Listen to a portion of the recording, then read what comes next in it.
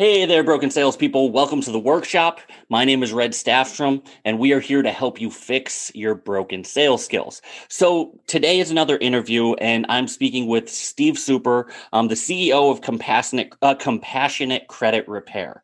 Like always, I didn't ask a ton of details before he hopped on. I'm learning all of these things as you guys are.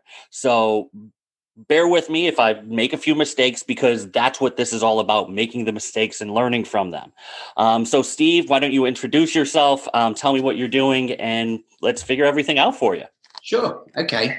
Well, my name is Steve Super. As you probably gathered by now, I don't have a typical American accent. So came originally from England 25 years ago. US citizen, proud to be a US citizen. I love this country. This is my country. So may have the British accent, but proud American. Anyway, to cut a long story short, let me give you a couple of minutes back chat into how the company was formed and what my background is, because the two run parallel. So my background since I came to this country is I have started a number of financial organizations, companies, and built them up from scratch, where I've recruited huge sales forces and really built out companies from the ground up. And that's what I've done consistently throughout my career.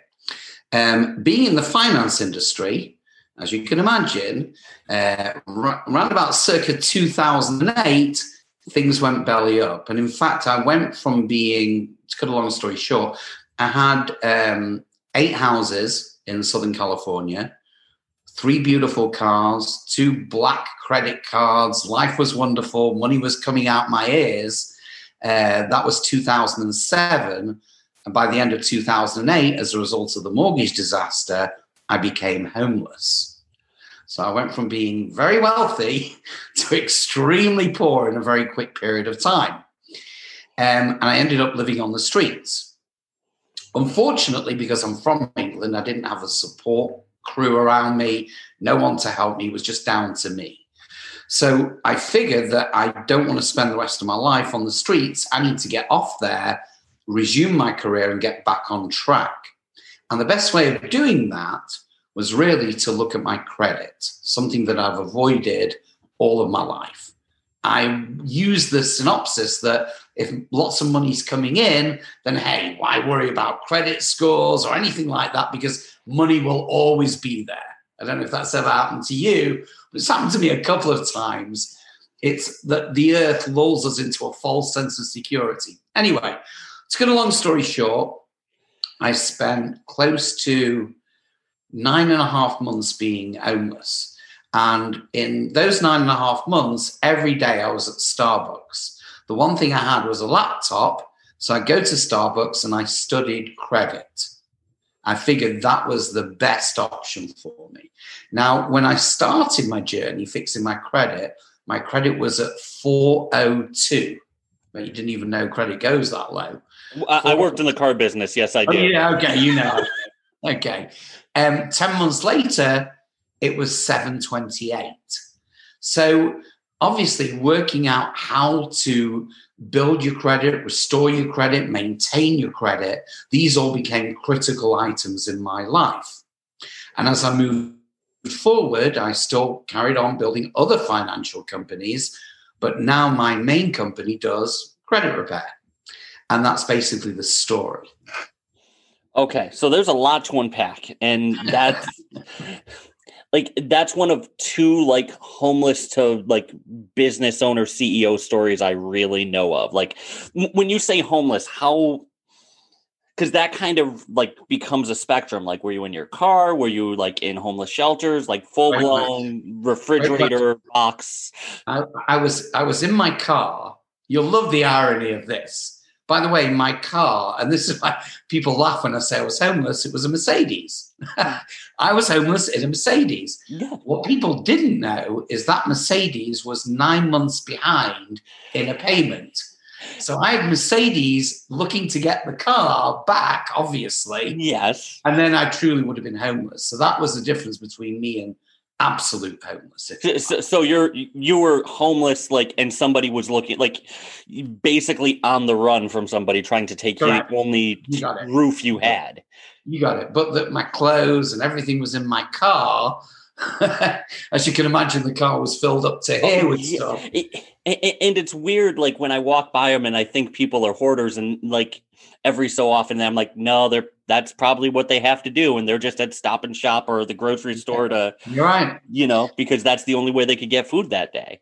But just to go back a little bit, I didn't, as I said, I didn't have any friends, I didn't have anyone I could rely on. And it's funny because while I was doing well, I was like the most generous person in the world. Mm-hmm. And of course, when things go badly and you think that people are going to reciprocate, they don't. They just don't care.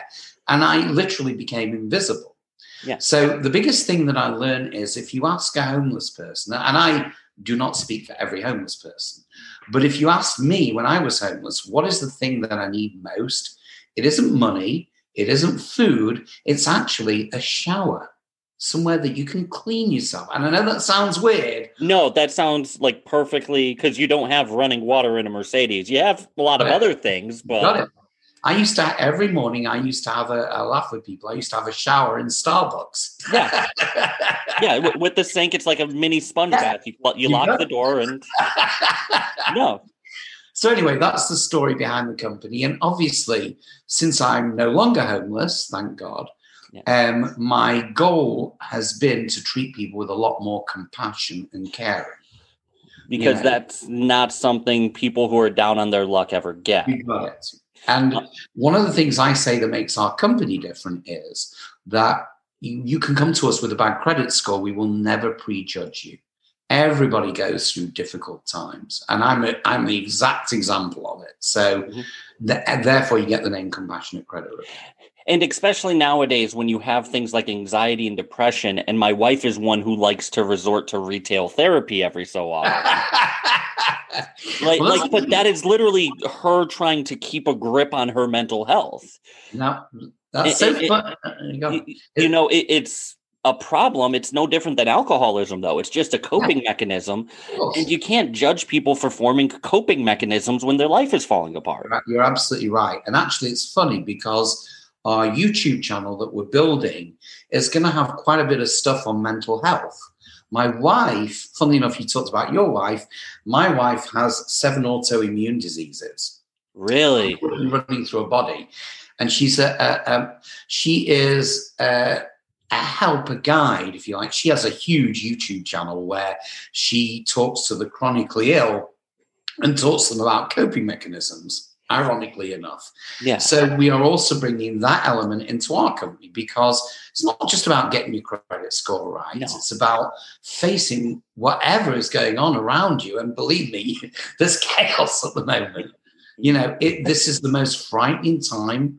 Certainly, I mean, I'm a lot older than you, but in my generation, I can't remember a time as frightening as we're currently. No, and so I was born in the mid-'80s, but I grew up, my friends liked punk music and thinking about all the anarchy movements and all of that.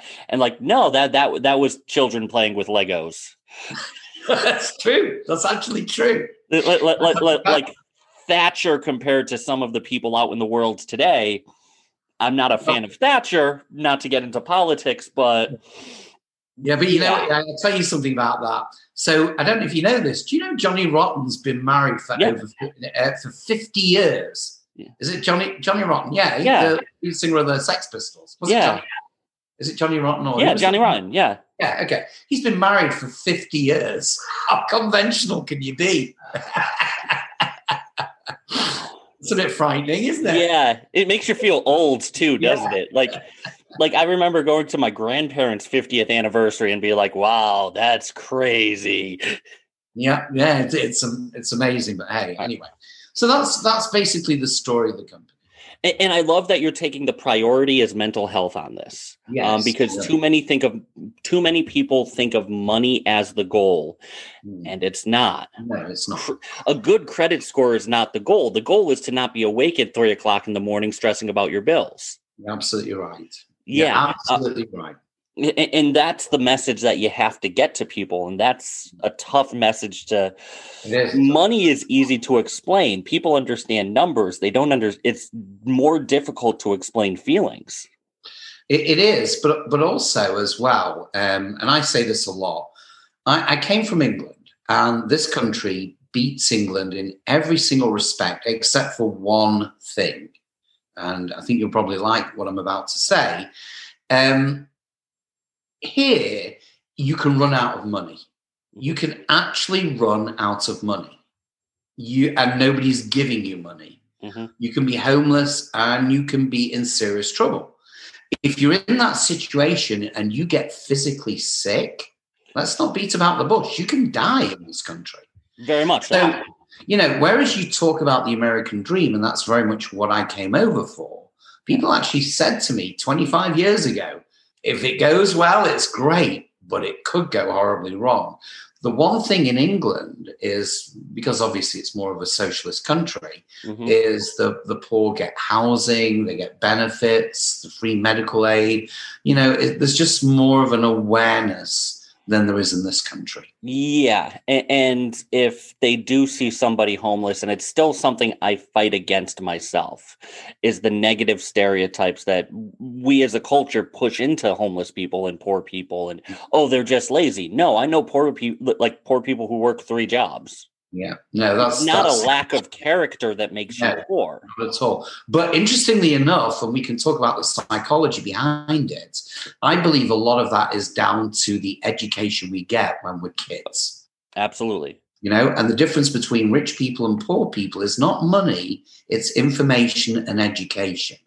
We don't get education at school to help us financially. Nothing. No, nothing.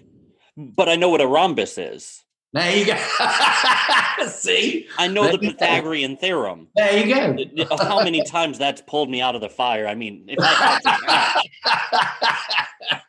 to But that's true. It's a true comment. But yeah, no, there was no... I didn't learn to cook in school. I didn't learn any basic survival skill that you need. Balance a checkbook. I know what a hyperbolic curve is. I didn't know how to balance a checkbook. And, it's funny because part of what I want to do going forward in the next year is I really want to get involved in child education and college education and maybe give talks and speeches and, help people out that way. I'm actually going to send you a name. Her name is Kade, Kade. And she does that exact same thing. She does it over in Long Island. Wow, I'd love to talk to her. I spoke with her last week, and we're going to wind up doing some podcasts together. I'll send you her information. I'm hoping to have her on the show very soon, and I'm planning on working with her too. But Kade Abelard.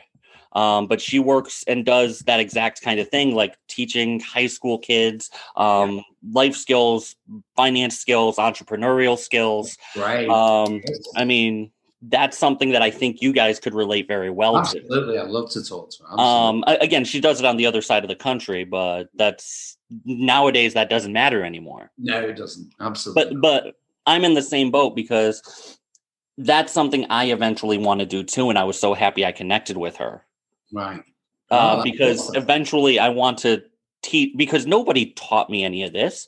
And it's not even about the education to me. It's about people not self-educating at a certain point. That's true. Well, it's my father. I remember growing up, and I love my father, but he was a very, very smart guy, intellectually smart, but terrible at business. Absolutely terrible at business. And I can't tell you the amount of companies he formed that went bankrupt, and we were, moving from house to house to avoid it. So the thing is that intelligence is very different from knowledge of how the system works and how to beat the system. And it's not even knowledge for knowledge's sake. I know people who are super, super smart. But if you know too much, it becomes paralyzing. There you go. You're right. That's the biggest issue I see primarily across the country is the smartest people I know are trying to do everything at once. They're trying to put everything in place all at one time. And if like that's something that I've seen, like people who are doing every social media channel at once. Why not learn one and move forward? That's me. Okay. All right. So let's talk about your social media for a second then. That's a good pivot point. Okay. So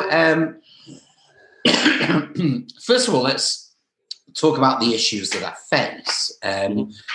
Credit repair, as you probably know, or maybe you don't, is a very, very competitive industry. Mm-hmm. So to stand out in it is pretty tough. The way that I do it, or the way that I've done it so far, which I feel maybe not as potent as it could be, is exactly what you say. We use LinkedIn, we use Facebook, we have a Facebook group and a Facebook page. We use, LinkedIn, Facebook, Instagram, and what's the other one? I think that's about YouTube. YouTube. Right, Insta. YouTube video. You're not on TikTok yet, I figured. No, but we're looking at TikTok for business. Okay. So let's kind of backtrack off that, because credit repair is such a competitive field. Yeah. Let's start with your ideal customer avatar. Who do you want to work with? Well, there are two. Again, this is where it gets kind of confusing. There are actually two components to it, because I do credit repair for individuals and I also do business credit. Okay. So that's two different types of profile. Yeah. The business profile, the business credit profile, is somebody probably who started their own business, small business, and probably wants to get funding, doesn't have too good a credit score, and wants to learn about business credit so you can fund your company without using your personal credit score. Okay. So that is our ideal target as far as business credit is concerned. As far as personal credit, this is interesting. So the biggest user of our services, not our services, but the industry services, are females between the ages of 30 and 45. Actually, that kind of makes sense. Really? I was amazed when I did the background work to that. So it's kind of the way... And I wouldn't have assumed it until I knew my wife and her shopping struggle. I hate to say it, but it's easy to let your credit get out of hand $20 at a time. Right. It's tough to, okay, a $40,000 car, you notice that, but 20, death by 1,000 cuts gets to be the issue. You notice the car land on your credit. You don't notice the accumulation. Right. Absolutely. It's the boiling frog.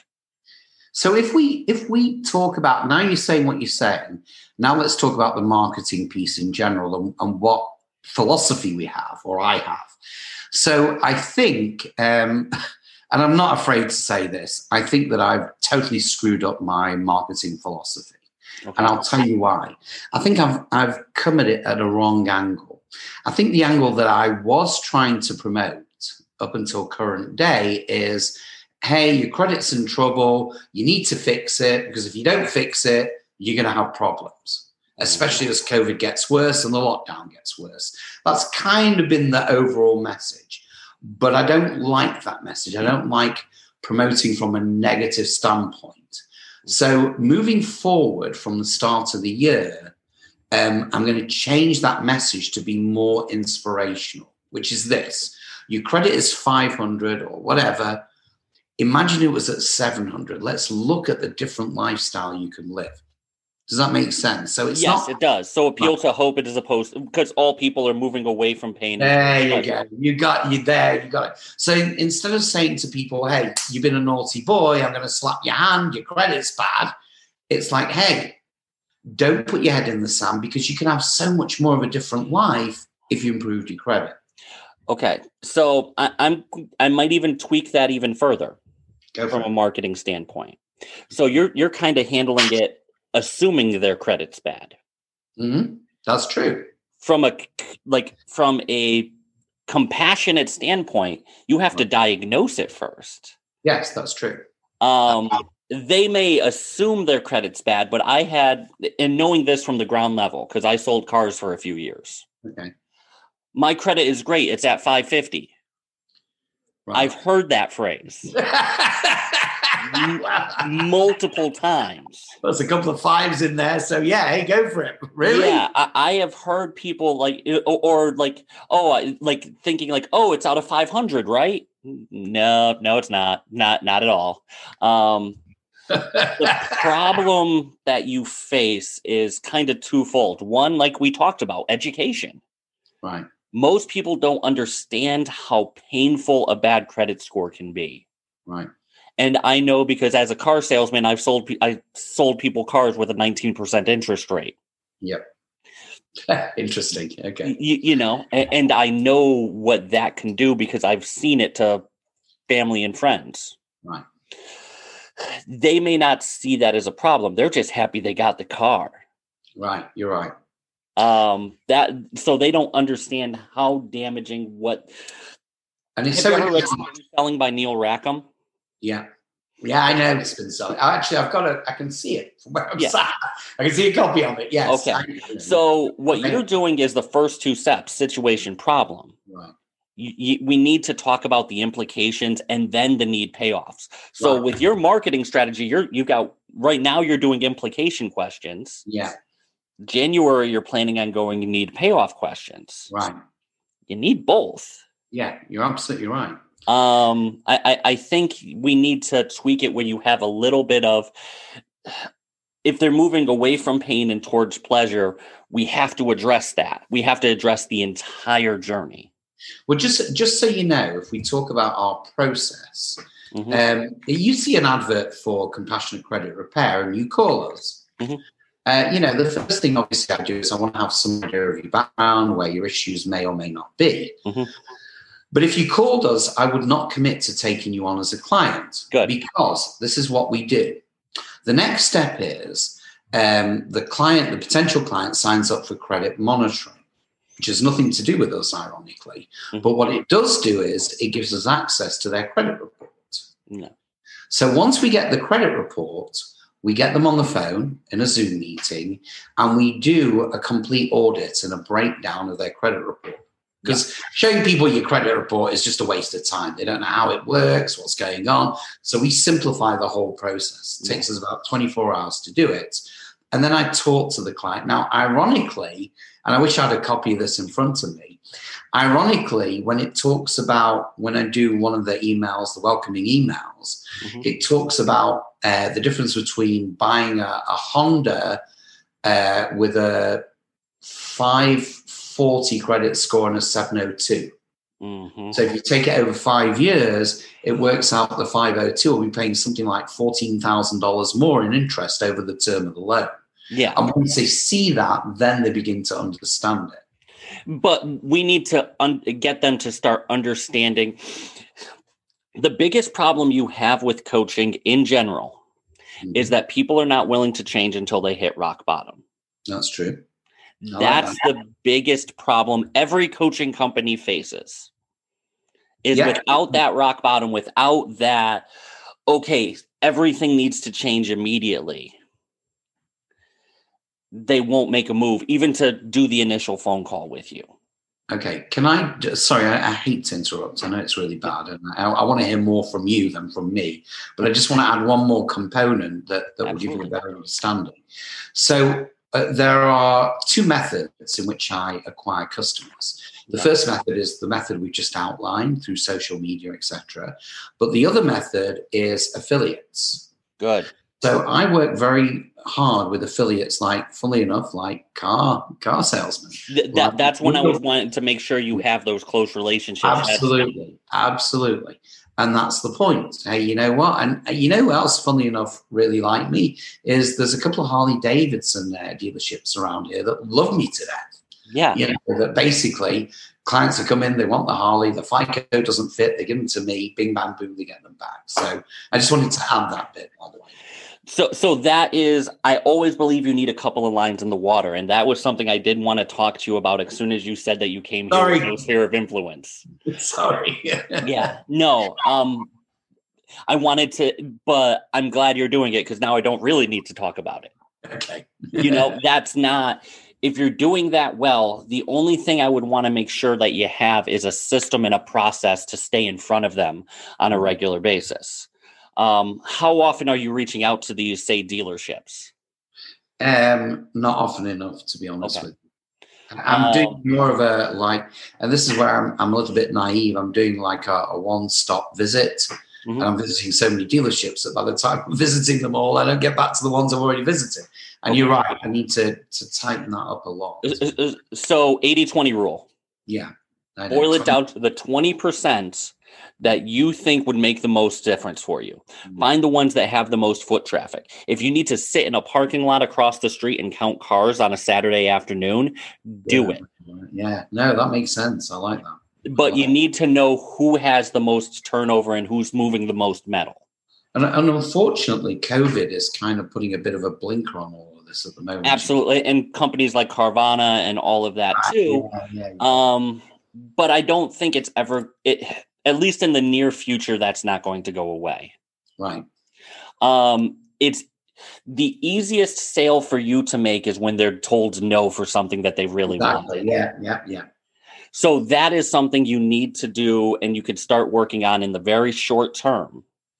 And that I think is the first, literally spend a day, like plan it out. And you count cars each hour. Like you go to a different dealership or half hour. How many cars pulled in and left? It's a great idea. And just watch.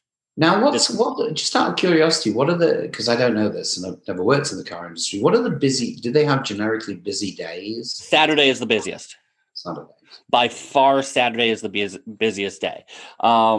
When I was working, it kind of trickled throughout the day. Like the afternoon wound up being a little slower.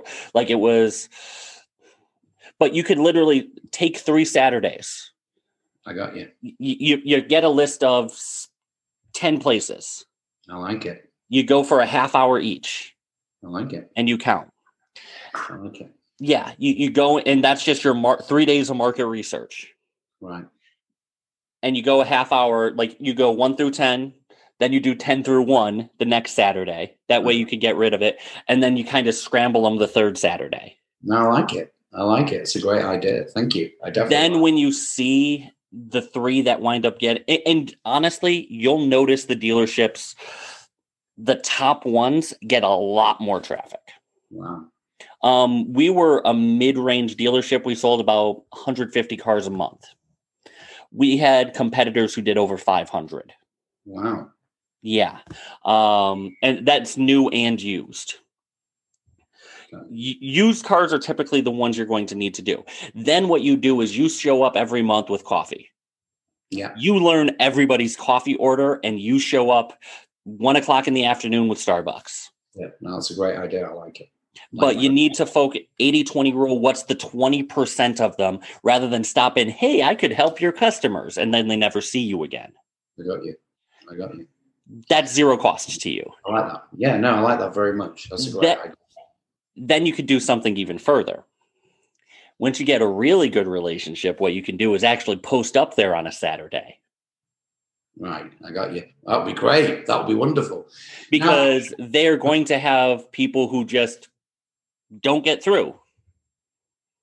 Okay, so can I just give you another add-on? I know I'm in a million different places, which is why speaking to you is good because you bring me down to earth. Mm-hmm. But carrying on the affiliate strategy and carrying on about what I was saying about how I'm going to change come the new year, let's take this a step further with both car dealers and realtors. Mm-hmm. So let me give you an example of a realtor I'm working with.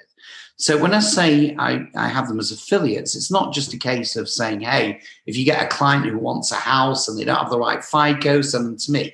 That's the obvious. Mm-hmm. But I approach it from a slightly different angle.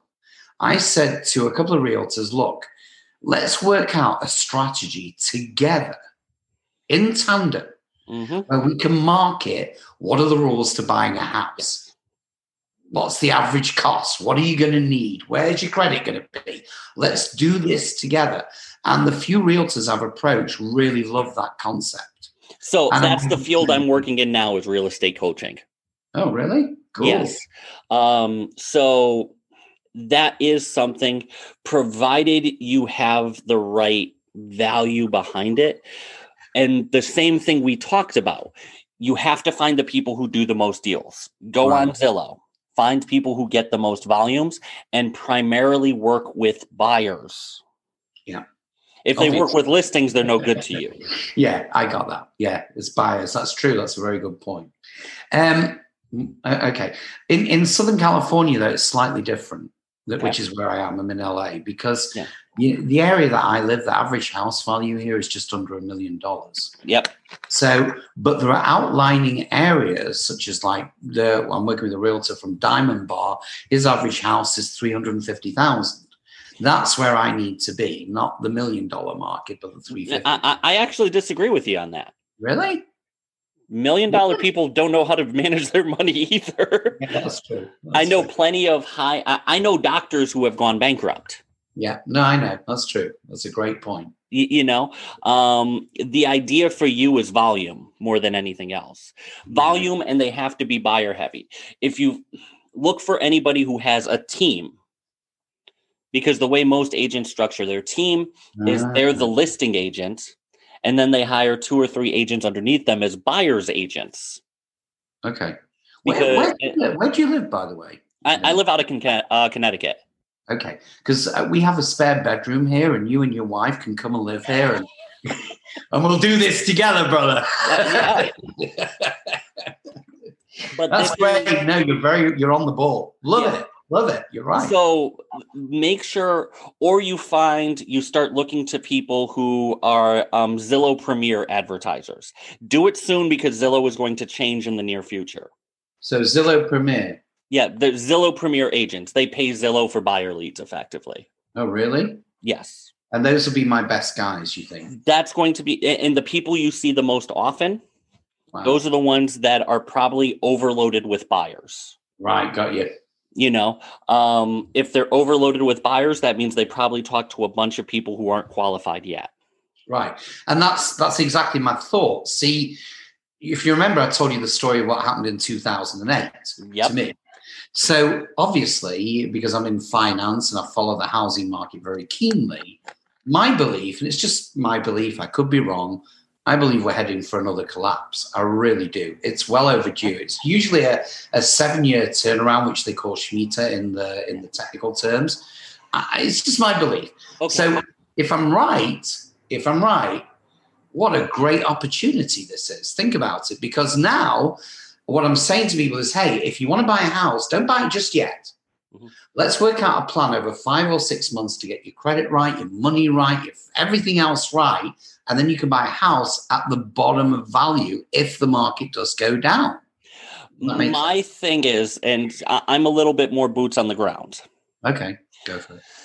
So I understand where you see that housing is ready to collapse because I see a lot of the bubble indicators in terms of price going up and up and up and up and up, just like it did before the 2008-2009 crash. I like one of my favorite, Michael Lewis, Big Short. I love that book. I'm assuming you've read that one as well. Have you seen the movie? I love the film, but the book goes so much more into detail. I love the movie too. Yes, exactly right. They bet it against the market. Yeah, yes. Great. But the issue is all bubbles and all markets function based on supply and demand. So you've heard buyer's market, seller's market in real estate all the time. Sure. There's kind of a tipping point, and it's 6 months of inventory. So if it's below 6 months of inventory, so let's say your area, they sell 150 homes a month on average. Right. If there are only 450 homes on the market, you have 3 months of inventory. Right, got you. If there's 900, then you have 6, and so on and so forth. That's an interesting measurement. Okay, that makes sense. 6 months is kind of the tipping point that I always say. So if we have over 6 months, it's a buyer's market. Under 6 months, it's a seller's market. Okay. Right now, nationwide, we have about a month and a half in most markets. Wow. Gee. Yes. So this is not a bubble. This is a function of having zero inventory. It's interesting. Well, probably because people are indecisive. They don't know what to do. Is now the time to sell? Or will I get the best price? Yeah, I'm guessing. The only thing is that if you add to that the Federal Reserve, and they can't stay at this interest rate for much. No, they cannot stay at this interest rate. Yeah. I've been calling for them to raise interest rates pretty much since like 2012, 2013. Right. We can't keep having this free money out there, but it's still a function of the supply demand in housing. That's true. Will other things be hurt? Absolutely. But housing, I don't see it. I agree with the 7 year. There's like the recessions every 7 years. Yeah. But I don't think it's going to happen from housing. Well, usually the indicators financially are, if we are headed for a recession, the first two things to go are the commercial marketplace. Well, commercial real estate is different. Yes, commercial real estate, first, I agree. Then normal houses, individual. Yeah. So commercial real estate, I definitely agree with right now. Honestly, I'd probably wait 3-4 months and then start buying. But only if you have a hold strategy for 4 or 5 years. Right. And that's where the credit education comes in. Mm-hmm. And that's why I can rope in high-level realtors to join in the marketing of this particular topic. Exactly. So as you can see, I'm trying to build it up to more like an aspirational, this could be your dream if you fix your credit, rather than you're a bad person for having bad credit. No, then that's not the right way to go anyway. Right. Because people shut down at that point. Yeah, exactly. Like you need to, you have to give them the battlefield. You have to tell them what everything looks like. But if you start insulting them, and it's not going to work that way. Right. No, you're absolutely right. But there again, see, here's the thing. I don't know if you know this, but 700 credit, say 720, gives you access to it gave me access to, when I had it, and now I'm higher than 720, about $130,000 of credit at 0% interest. Really? Yeah, that's why. See, it's amazing the way people don't even know this. No. Believe me, I didn't even have to apply for credit cards. People were calling me. Once you hit that level, it's a different world. Absolutely. And I've seen that. Right. It absolutely is different. And also, I mean, there are travel bonuses. My wife when my wife talks to female clients, she'll always tell them how Costco can pay for credit repair. And they Costco is also, just for a side note, Costco is one of the best places to go if you're looking to buy a new car. That's interesting. Mm-hmm. They have a lot of deals with. I never even thought of that. Yeah, not only travel deals, but new cars, they do a lot too. And I know this because I sold cars and I got started cussing like a mad sailor as soon as somebody came in with a Costco printout. Wow. Because I would make no money on those. Yeah, that's interesting. Do you think it'd be possible to get hold of Costco and talk to them about it? For you, I don't want you aiming that big yet. Okay. There are plenty of boots on, simple things to do.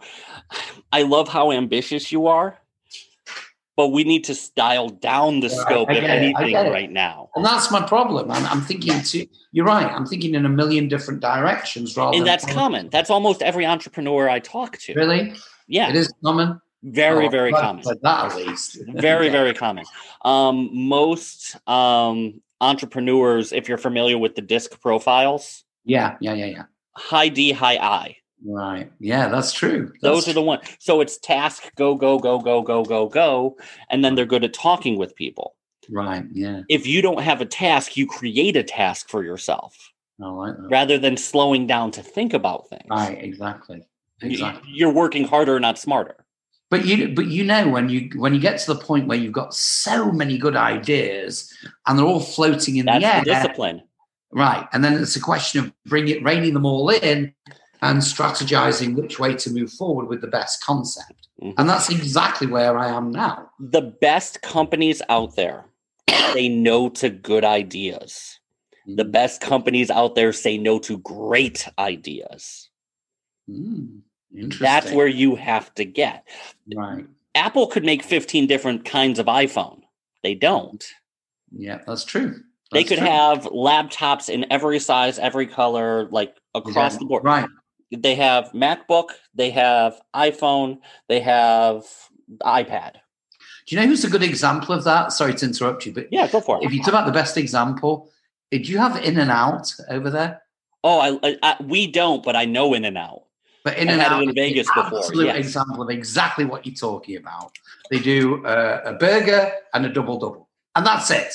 You don't get to think even McDonald's. Right. You don't need to make the best burger. That's McDonald's true. Burgers are gross to me. I'm not saying it because that's fatty, it's disgusting. No, it just doesn't have the flavor. But it's the marketing and the concept of I've got to have a McDonald's. Well, what McDonald's sells is consistency. It's not a burger, it's consistency. That's another great film, by the way, if you're talking about the Founder. Love it. It. That with that was a really good one too. With Batman, yeah. But so you think consistency is really the key to the marketing message? Yeah, and that's right now you're trying to do so much at once. You're making it impossible for yourself to be consistent. Thank you. How well you know me. Yes, exactly right. I've done so in my real estate coaching job. What I do is I talk to realtors day in, day out. I did 60 different Zoom calls last month alone with real estate agents. Wow. Yes. Wow. So this is the kind of thing I do, but it's just real estate focused. I take apart the companies, I rebuild them. Cool.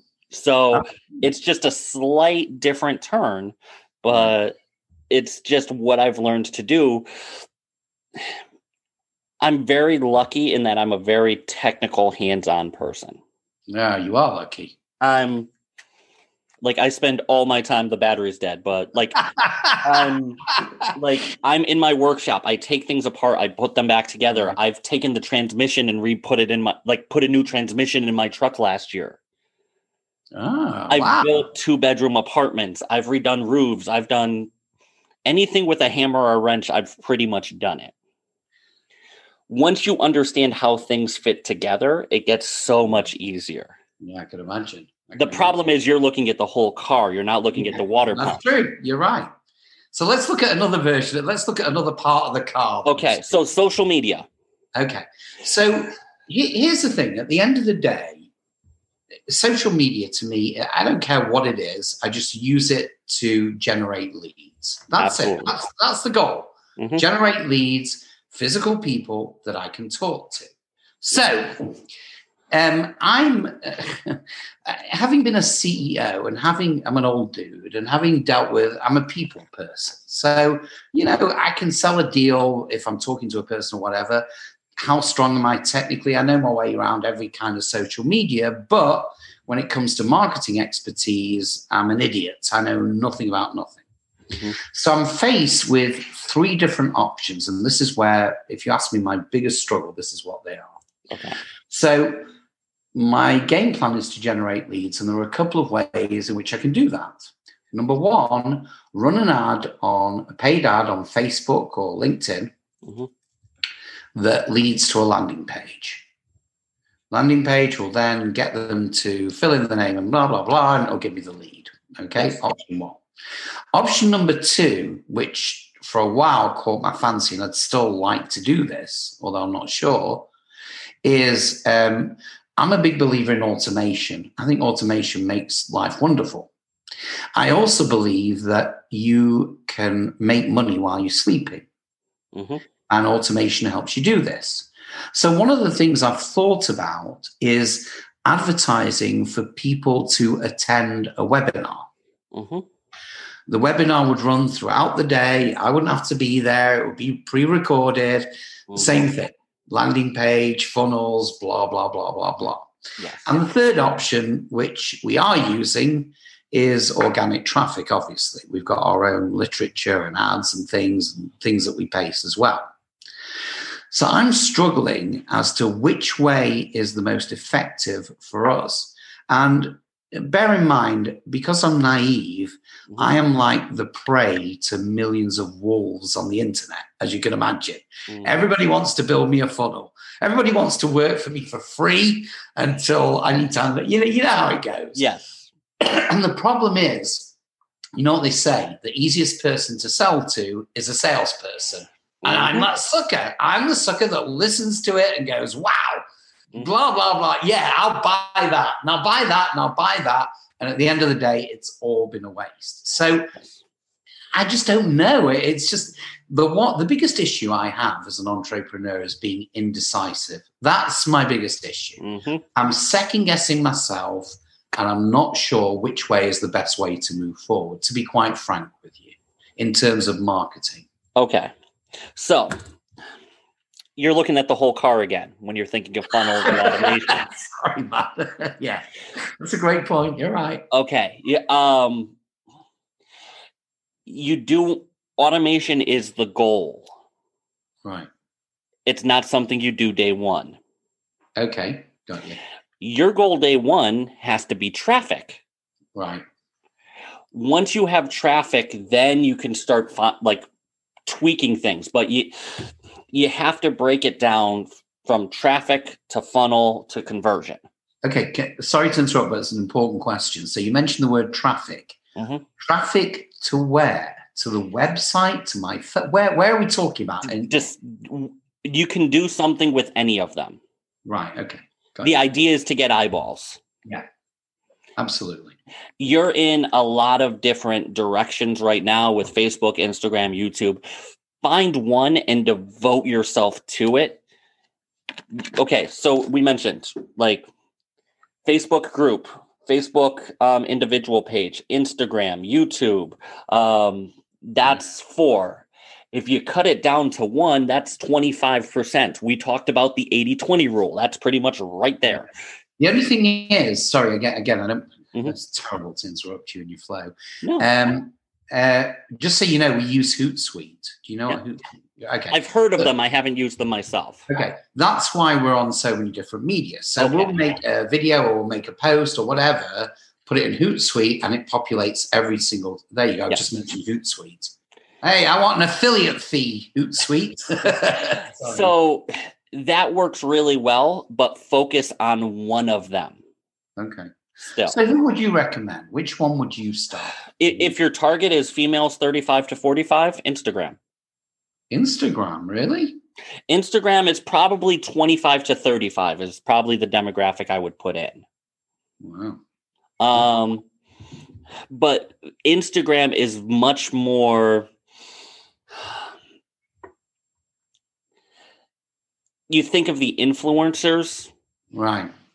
There are more Instagram influencers than there are on Facebook. So the people who are on Instagram are actively selling these women coffee scrubs. I got you. And they're ruining their credit $20 a time. But isn't there and forgive me again, I might be naive, isn't there a link betwing Facebook and Instagram? In other words, there is. Like Facebook owns Instagram, a lot of the stories. But usually people have their preferred platform. Got you. There are very few people who they sit down at a doctor's waiting room and they scroll through both. You can't scroll through both simultaneously. Right, They go to one more regularly. So you would start with this. That's interesting. I would do, yes, because Instagram is the most product focused. And because it's product focused, again, your consumers have bought that, again, coffee scrub. Got you. And they get sold the same way you do, just not for B2B products. They get sold for direct to consumer stuff. Right. Okay. If you figure that out, you start getting the traffic, you start getting the followers. Once you have X number of eyeballs every day, now you start figuring out the landing page. You figure out the next step. Okay, the landing page, how well is it converting? And you figure that out until you optimize it as best you can. Right. And you give yourself, say, a week to figure out the landing page. Okay, got you. Then you do the webinars. I So love webinars. You like the ideas of webinars. I do like the idea of webinars, but you're going to have to do them yourself over and over and over again first. Okay. And that's no problem because, as I said, having built a number of companies and I've trained a lot of people, and kind of maybe not as good as you, but Zoom is no problem to me or doing a presentation. But I get it. You're right. The one that I've used for webinars that I think has worked really well, I haven't done them for automated webinars, was a Webinar Jam. Webinar Jam.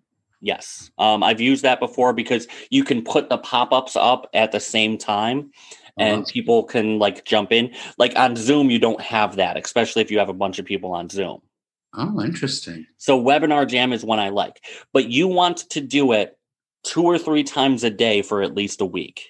Right. Or like 2 or 3 times, like over and over and over and over again. So you got the rhythm and the feeling. I get it. Well, no, what you do is you check percentages. Oh, right. Which ones convert? What are the 3 speeches that got the best? Okay, got you. They're probably going to be towards the tail end. You'll start figuring out what works really well. Right. Then you take the 3 that you did that were really good, and then you test those against each other. Interesting. Yeah, that's great. But that's how you figure out that one step at a time. Step 1, traffic. Step 2, landing page, conversion page. Step 3, webinar. Sorry, I'm taking notes while you talk. That's yeah. But you're going. So let's say you're doing the ads for the webinar. Let's say you do 2 webinars a week. Right. That's probably a good pace because you're going to want some time to promote it and get the traffic to join on. Okay. You do those 2 webinars, just mini models. Like you don't want to spend a ton of money to start these, but you want to try it and see what works and what converts people, what sells. Right. Got you. Then you scale it up with more money. Then you scale it up. But I'm talking $50 promotion ish. What's your thoughts? What's your thoughts on outsourcing in general, if you don't mind me asking? I'm a big fan of it. Right. Okay. Yeah. As I tell real estate agents this all the time, you get to pick the headache you want. Right. That's true. That's you don't get to live without them. You get to pick them. No, one headache has the opportunity to go away. If you outsource and they're completely there to do your job, then you don't have to worry about it. All you have to do is sign the check. So let me ask you again, given my situation, not you're far further down the technology path, but given my situation. Well, just to correct you on that, I've only been on Facebook 2 years. Really? I am not that much farther down the technology. Everything I've learned about technology has been less than 2 years. Wow. Yes. Really? I'm a blue collar guy. Wow. I am not like a swami of tech. I understand the marketing principles behind them. I understand the broad strokes behind it, but I'm not going to tell you I have 10,000 Instagram followers. Granted, I just started my Instagram 2 months ago, but right. So the question arises when these people approach you and say, hey, I can build funnels for you. I can automate all this. And I've had multiple offers and some have accepted and they have turned out terribly. How would you decipher which way to go along that route? You don't yet. You do it the old-fashioned way first. You find out what works for you and for your customers first. Right. They can offer some insight and say, okay, well, I've seen this work better. I've seen that work better. Right. But you need to know something that works first. Otherwise, you can't have an intelligent conversation. Otherwise, they're just selling you something that, everything's going to be magical. No, you need to know how the sausage is made first. Wow. And that's true. And I listen, I'm no different to a lot of people. You start a company, you want it to be successful on day one. You want to make $10 million on day one. One of the things I have to learn is patience. And that can kill me if I don't learn it quickly. Well, again, that's the high DI personalities. It's common, very, very common. How do you get that skill in particular? What do you mean? Like the idea of which skill are you talking about? I'm talking about the skill of just sort of calming down and saying, don't look at the entire car. look at the engine or look at the steering wheel, and then let's work on that and work our way outwards. By messing a lot of things up. That's true. Quite frankly, like by trying to fix everything at once and it going to shit. Yeah, no, that's very true. That is that's also, I'm in a unique position as a salesperson. I'm a full-blown introvert. Okay. Yeah. I know it's like a lot of people don't believe me when I say that because I get it. I'm similar. Yeah. I get it. But I'm able to turn off and think for hours on end. Wow. Yeah. Like I can, I'll go for a drive and think for 90 minutes. Wow. Like I'll start listening to an audiobook. I wind up pausing it and talk to myself for a half hour, turn it back on till another. It's a great skill. Yeah. But that's what I'm able to do. That's Kyle Kinane, if you know, I don't know if you follow comedy at all. No. So he explains comedy as it's like, yeah, this is just a personality quirk that I'm trying to make some money off of. That's all he said. It's like, hey, that was a great joke you told at the party the other night. That's great. Give me $20. Like that's what stand-up comedy is. Right. I am an isolated introvert, naturally speaking. Right. So this is nothing more than me leveraging that personality quirk. It's interesting. That's very interesting. But I was well. Yeah. I mean, I go to parties and I don't talk at all. I'm not a people person, but if I need to use those skills, I do have them in my arm. But I'm not necessarily a people person in all honesty. So, but the thing with introverts, it's not that you're not a people person. Everybody is a people person. Everybody needs that social interaction. They've proven that in almost every psychological study there is. The question is, everybody needs a certain volume of social interaction. Right. Extroverts like a puddle. Introverts like a well. Much fewer conversations, but much deeper. Right. Conversations like this. I get it. No, absolutely. An extrovert can walk around the party and just shake hands and kiss babies all day. I can't. You're right. If me and you were talking about, well, what's the weather in Southern California like? Yeah, it's 76 and sunny the way it always is. Shut up. Now you sound like my mother in England. That's the first question she asked. Yeah, you're right. You're absolutely right. Wow. How'd you like the game last night? Yeah. And I'm not saying I don't love sports. I love sports, but I don't want to talk about it for a half hour. I want sports to turn off. I know. I get it. It's a bit like the "how you doing" thing. When I first came over to this country and someone said, "How you doing?" It freaked me out. Yeah. Because in England, you would never talk to someone you don't know and say, "How you doing?" It's just this call and response. We might as well have a string on our back. Yeah, there you go. That's exactly the same.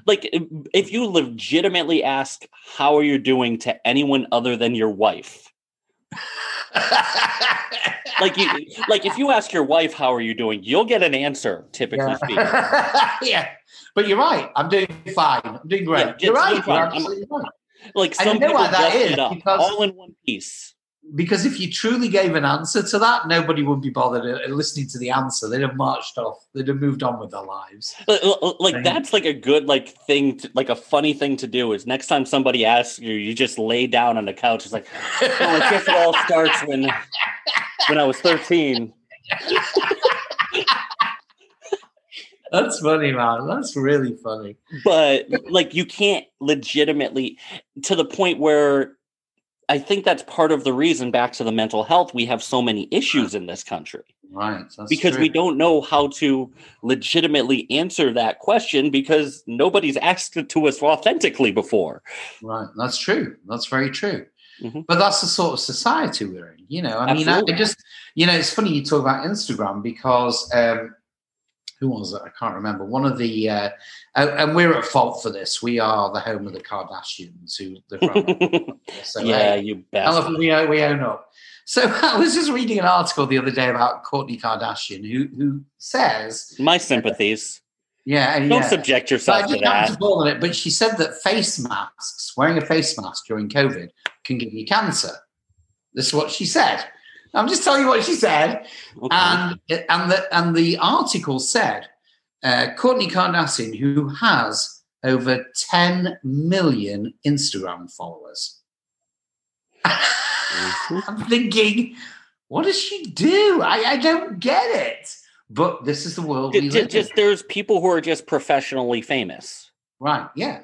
That's all they are, is they're just professionally famous. But sadly, this is the world that we live in. Now, if you were to tell me that a famous surgeon or a doctor or a preacher or somebody who developed the world had 10 million followers, that I can get behind. Yeah, but But that's the field that we're battling in at the moment.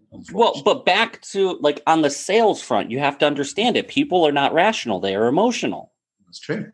That's true. We put on this guise that we're logical, but I did a podcast not long ago. I explained all like the way the brain works, and I explained it as a burrito. Because that's the analogy that makes the most sense. In the middle of our brain is the limbic system. Now, that's what covers emotions. It covers memories. It covers that's where our amygdala is, where all the adrenal responses, like our panic, like reflective, all in the middle. Wow. Chaos. Beans, meat, cheese, all that craziness, all that mess is in the middle.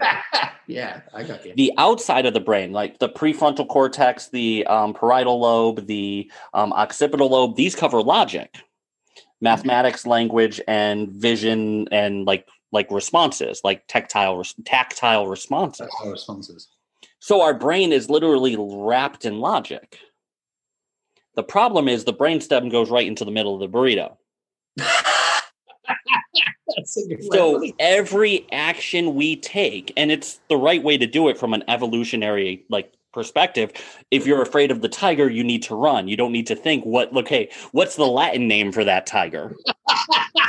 Left foot, right foot, repeat. Beautifully put. You're absolutely right. But in our modern world, it's backfiring on us because we are emotional and at the expense of the logical. That's true. That is very so because they like Kourtney Kardashian, they're willing to forego the logic because that prefrontal cortex, that occipital lobe, never enters the equation. You're right. That's absolutely right. Yeah. You're right. And if Kourtney Kardashian said she's pooping, I don't know, gold, then people would believe her because they like Kourtney Kardashian. You're right. That's exactly correct. For me, I'll never understand it. Is that because she's branded so well? Mm-hmm. Do you feel? It's the brand. It's the Kardashian brand. Yes. Yeah. But the idea is, hey, you could be like us. You just, we're just normal people. No, you're not. It's something that it feels accessible, but it isn't quite. I don't get it. But see, my emotional security blanket is that I'm a logical person. Right. I try to take as much pride in that. So when I fight against it, it's... But you see now, so let me give you an example of what we're talking about. Mm-hmm. So there's a woman who, I say she's a woman, actually, she's a fairly young girl, about 26. Mm-hmm. She has her own YouTube channel doing makeup and credit repair, which of course is naturally goes, you're looking puzzled. You think there's just one of them? Oh, there are thousands of them. But here's the thing. So I watched one of her videos where she broke down a certain aspect of credit repair. Mm-hmm. And it was a 10-minute video. And I have to tell you, for 10 minutes, she spoke the biggest pile of crap and dung I've ever heard in my life. Yeah. This woman has 440,000 followers. And what scared me is not so much it's a big number, how many people are listening to her and taking her advice? Because seriously, she gave such bad advice. You could go into bankruptcy if you follow what she says. Well, I think what we learned here is that you need to learn how to put on some eyeshadow. Yeah, but are we talking about, now here's another thing. Are we talking about getting the popular vote, or are we talking about getting the educational vote, the right person, or do I want to be Mr. Popular? No, you don't. I don't believe in growing. I'm not a fan of growing massive, massive businesses. I want a business that excites me. Right. I got you. I want something that has an emotional meaning, that has a purpose behind it. I got you. If I don't feel like I'm helping people anymore, I don't want it to be this massive unorthodox thing anymore. Like, I'd rather have something a little more close knit. Interesting. It's just a personal philosophy. You know who follows that philosophy? Tony Robbins. Mm-hmm. Tony Robbins only has about 6 people working for him. Do you know that? Yeah. He turns over millions and millions of dollars. So Mm-hmm. yeah, I get it. I totally get what you're saying. But I want my business to consist of diehard followers. I'm not concerned with numbers. Interesting.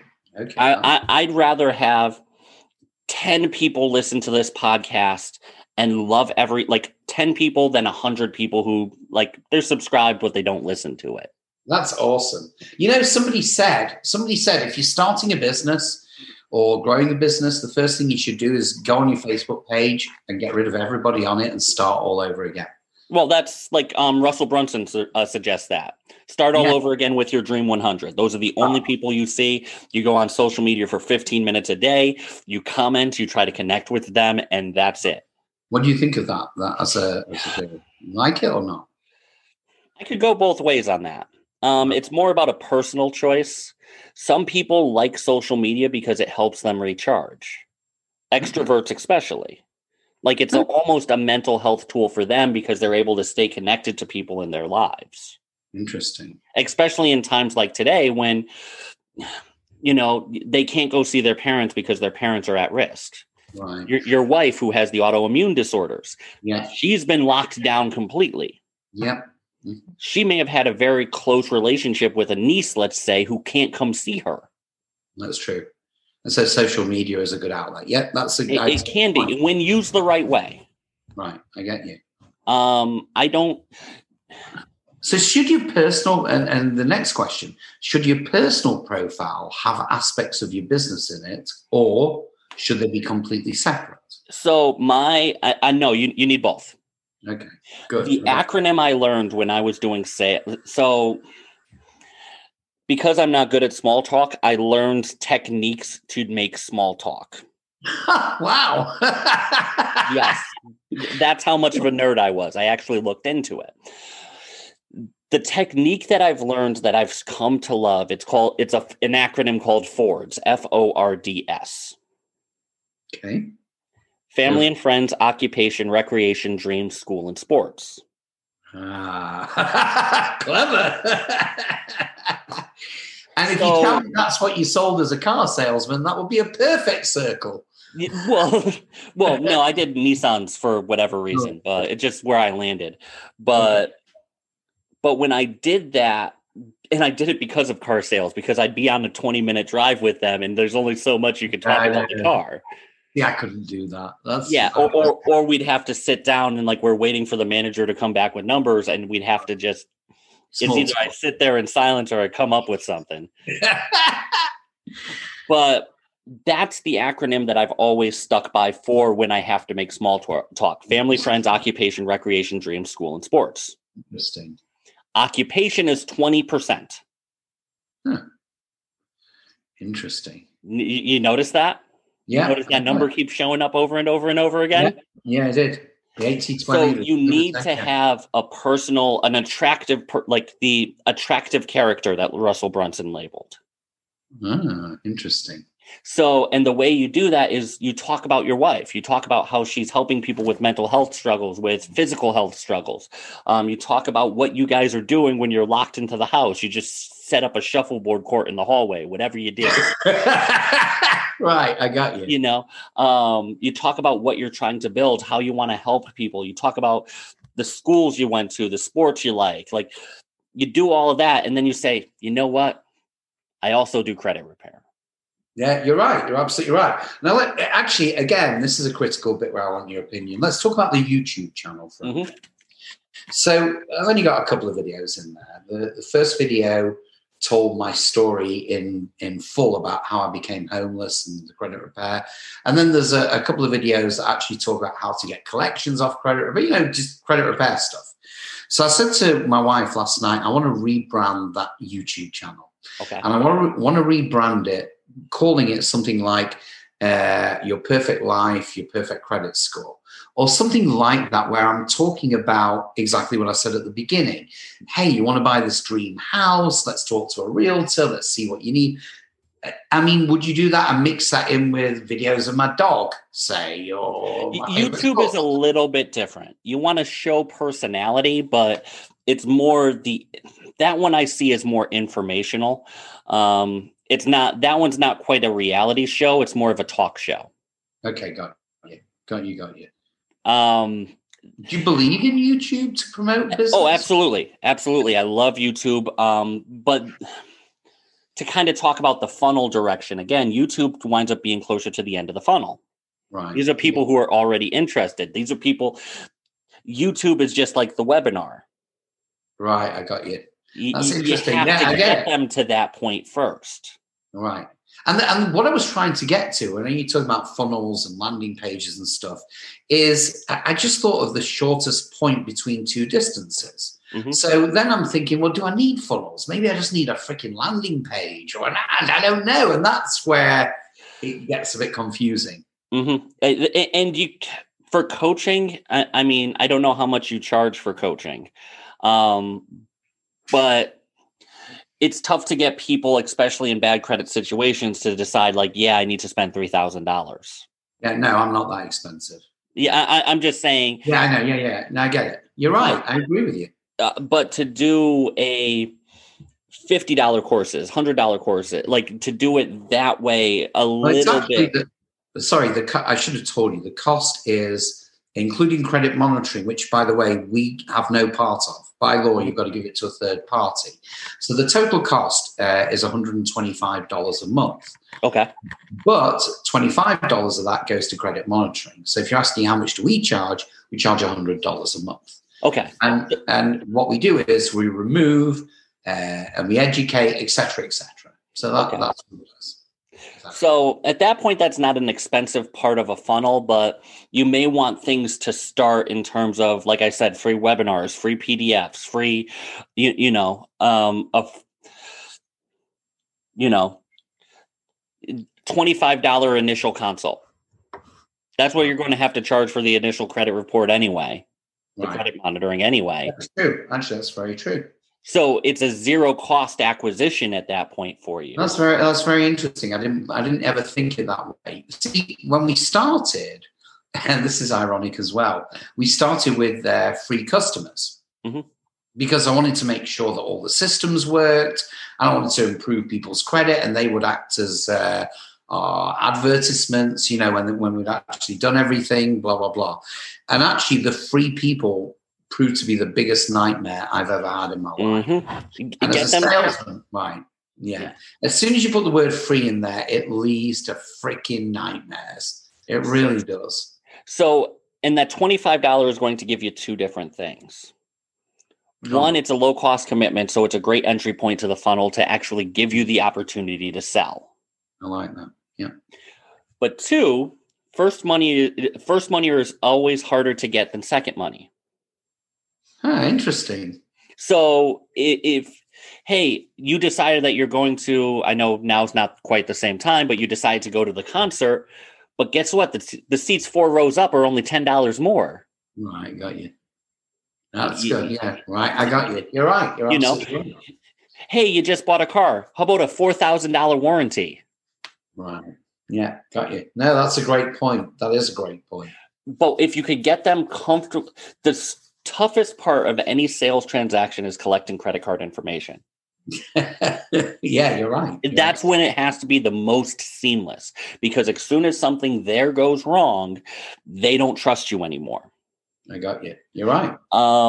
If you can show them and they make that cognitive step that they trust you, it's a lot easier to sell them coaching now. It's a much higher conversion rate. I agree. So obviously, I mean, we've talked about so many things. We covered so many areas. Okay. So let's break it down. What's the strategy moving forward? Give me the top. So in the next month, you work on the affiliates. because those are going to be zero cost for you. You spend the Saturday and you start scoping out the dealerships that you think are going to be the best. And during the week, you find the realtors. Ah, that's clever. Yes. Realtors during the week. Okay. And on the weekend when there's the most, and you could also, like, some dealerships are open Sundays, you might be able to go Sundays. The only thing is, and the car dealerships I've visited during the week. Mm-hmm. And the reason for that is that it's been easier to speak to the manager or the finance manager or whoever. But now you're not trying to do that yet. No, that's true. Now you're trying to see what their traffic is like. Right. Because you're going to it's basically a second shadow funnel behind what they're doing. You're trying to piggyback on their advertising dollars. Got you. You're right. And those are the people you want to start with, is the ones who advertise the heaviest. How would I find that out? Any idea? Okay, so car dealerships, what jingles do you know? Keys. Well, you don't have keys down there, but yeah, you're right. So but those are the ones, the dealerships that spend the most money. Like, they were always on the radio. Right, got you. I get some dealerships on like Pandora ads all the time. Go to the ones that are spending money on advertising. That is interesting. Yes, because if they're doing that, they have enough surplus money, because for whatever reason, people think like you can't spend marketing money until you get customers, which is crazy to me. Yeah, no, that makes sense. You're right. Yeah, but if you find the ones like around here, we have one like your bottom line is a county line, like those tag phrases that you know, if your car doesn't say Napoli on it, you paid too much. Right. Okay. That's like if you know those taglines, that's because they spent a ton of money advertising. Right, I got you. Doesn't have to be scientific. Ah, interesting. I like that. Saturday and Sundays for the next 2 or 3 weeks, you scope and you count and you tally mark. Got you. Then you narrow it down to 3 or 4. And now you're a fly on the wall once a week. Right. Got you. You show up with coffee and say, hey, okay, or you do 4 of them. Right. First Saturday of the month, second Saturday of the month, third Saturday of the month, fourth Saturday of the month. Bring it right. I got it. Those are ways you can do that, but you have to start deciding who knows your customers the best. That's interesting. Don't try every dealership. Focus on 4. Interesting. All right. Same thing with any other places. Offer to stay in if the Harley place gets a ton of traffic like that, do the Harley place. Yeah, that's actually not a bad idea. But you need to start tracking what the traffic is first. First step 1 is traffic. Got you. Then you start building those relationships. So that's got to be the objective for the next couple of weeks. That's awesome. Don't focus on internet. Do what you're doing now with internet. Don't change that yet. Okay. Yeah. Have you ever read the 4 Disciplines of Execution? No. Okay. I can't remember who did it. I know it's an Irish last name. It's Mick something, but I can't remember what the name is right now. 4 Disciplines of Execution. Yep, 4 Disciplines of Execution. It's like John McGinnis. I think Sean Covey is involved too. Oh, he is? Oh, wow. Yeah. But it's multiple authors on it. You can only do one thing at a time. Right. Step 1 is work on your affiliate deals. Make sure that line is pulling up fish. After 2 or 3 months, that one should be, you should be almost on autopilot with that. Now you switch your attention back to social media. Uh-huh. Now, step 1 is traffic. That's how we do things then, is you figure out the platform. Again, personally, I'd go Instagram. Interesting. Facebook just tends to skew older. Yeah. And if your target demographic 30 to 45-year-old females, that more aligns with Insta. Interesting. That's really interesting. Mm-hmm. How long did it take you to really get to navigate Instagram yourself? Because I got to be honest with you. I mean, I haven't really. It's not my expertise right now. I'll be point blank and honest. It's not one that I'm like the back of my hand yet. It's the one I'm the most active on now in order to figure it out. Okay, got you. There's, if you know, Founder Magazine. Yeah, of course. Okay, so Nathan Chan, I know it's Chan. I believe his first name is Nathan. He just did a webinar. He has his own webinar funnel for Instagram coaching.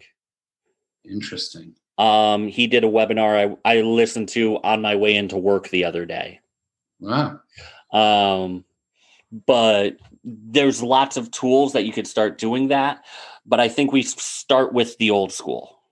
Yeah. No, that makes sense. That makes a lot of sense. You know, you don't need people all over the country sending you people. You need 4 or 5 good lead sources.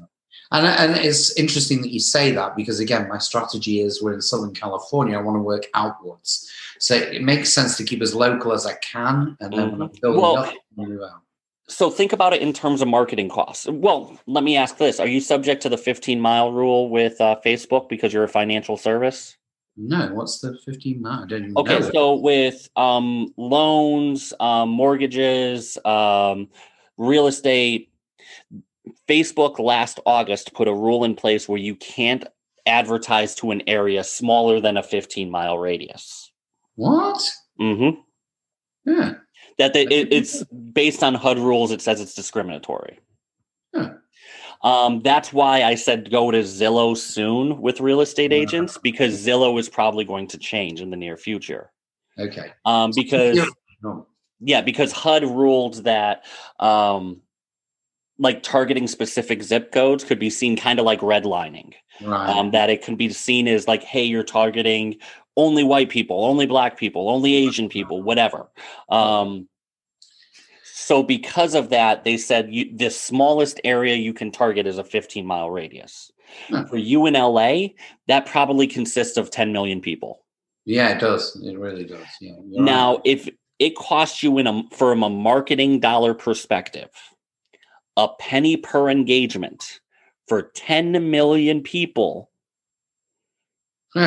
you see where my head's going. Yeah, I get it. You have to niche down. Right, I get it. You're right. You're absolutely right. Focus on the areas that work the best for you. Right, that makes sense. Okay. I will say, don't be put off by the dollar value of real estate. People with bad credit live everywhere. Yeah, no, that's true. You're absolutely right. They could have knocked on your door 2 months before you became homeless. Yeah, that's true. That's 100% correct. You're right. But you still want to figure out your people.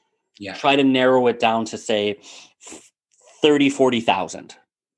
Interesting. Like that's the market you really want to be in control of.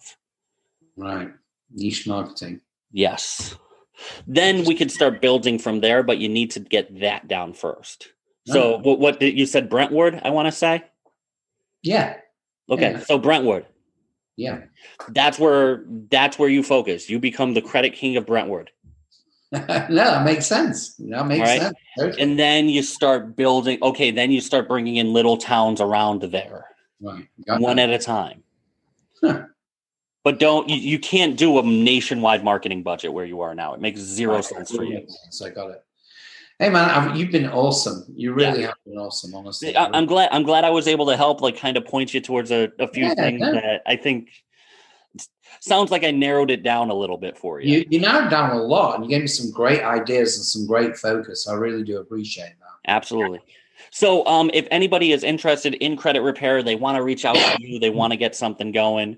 I know I talked about LA, but obviously you could help anybody in the US. Oh yeah, we do. Yeah, we do the whole country. Yeah. Well, the website is www.compassionatecreditrepair.com, and our phone number is 888-720-3426.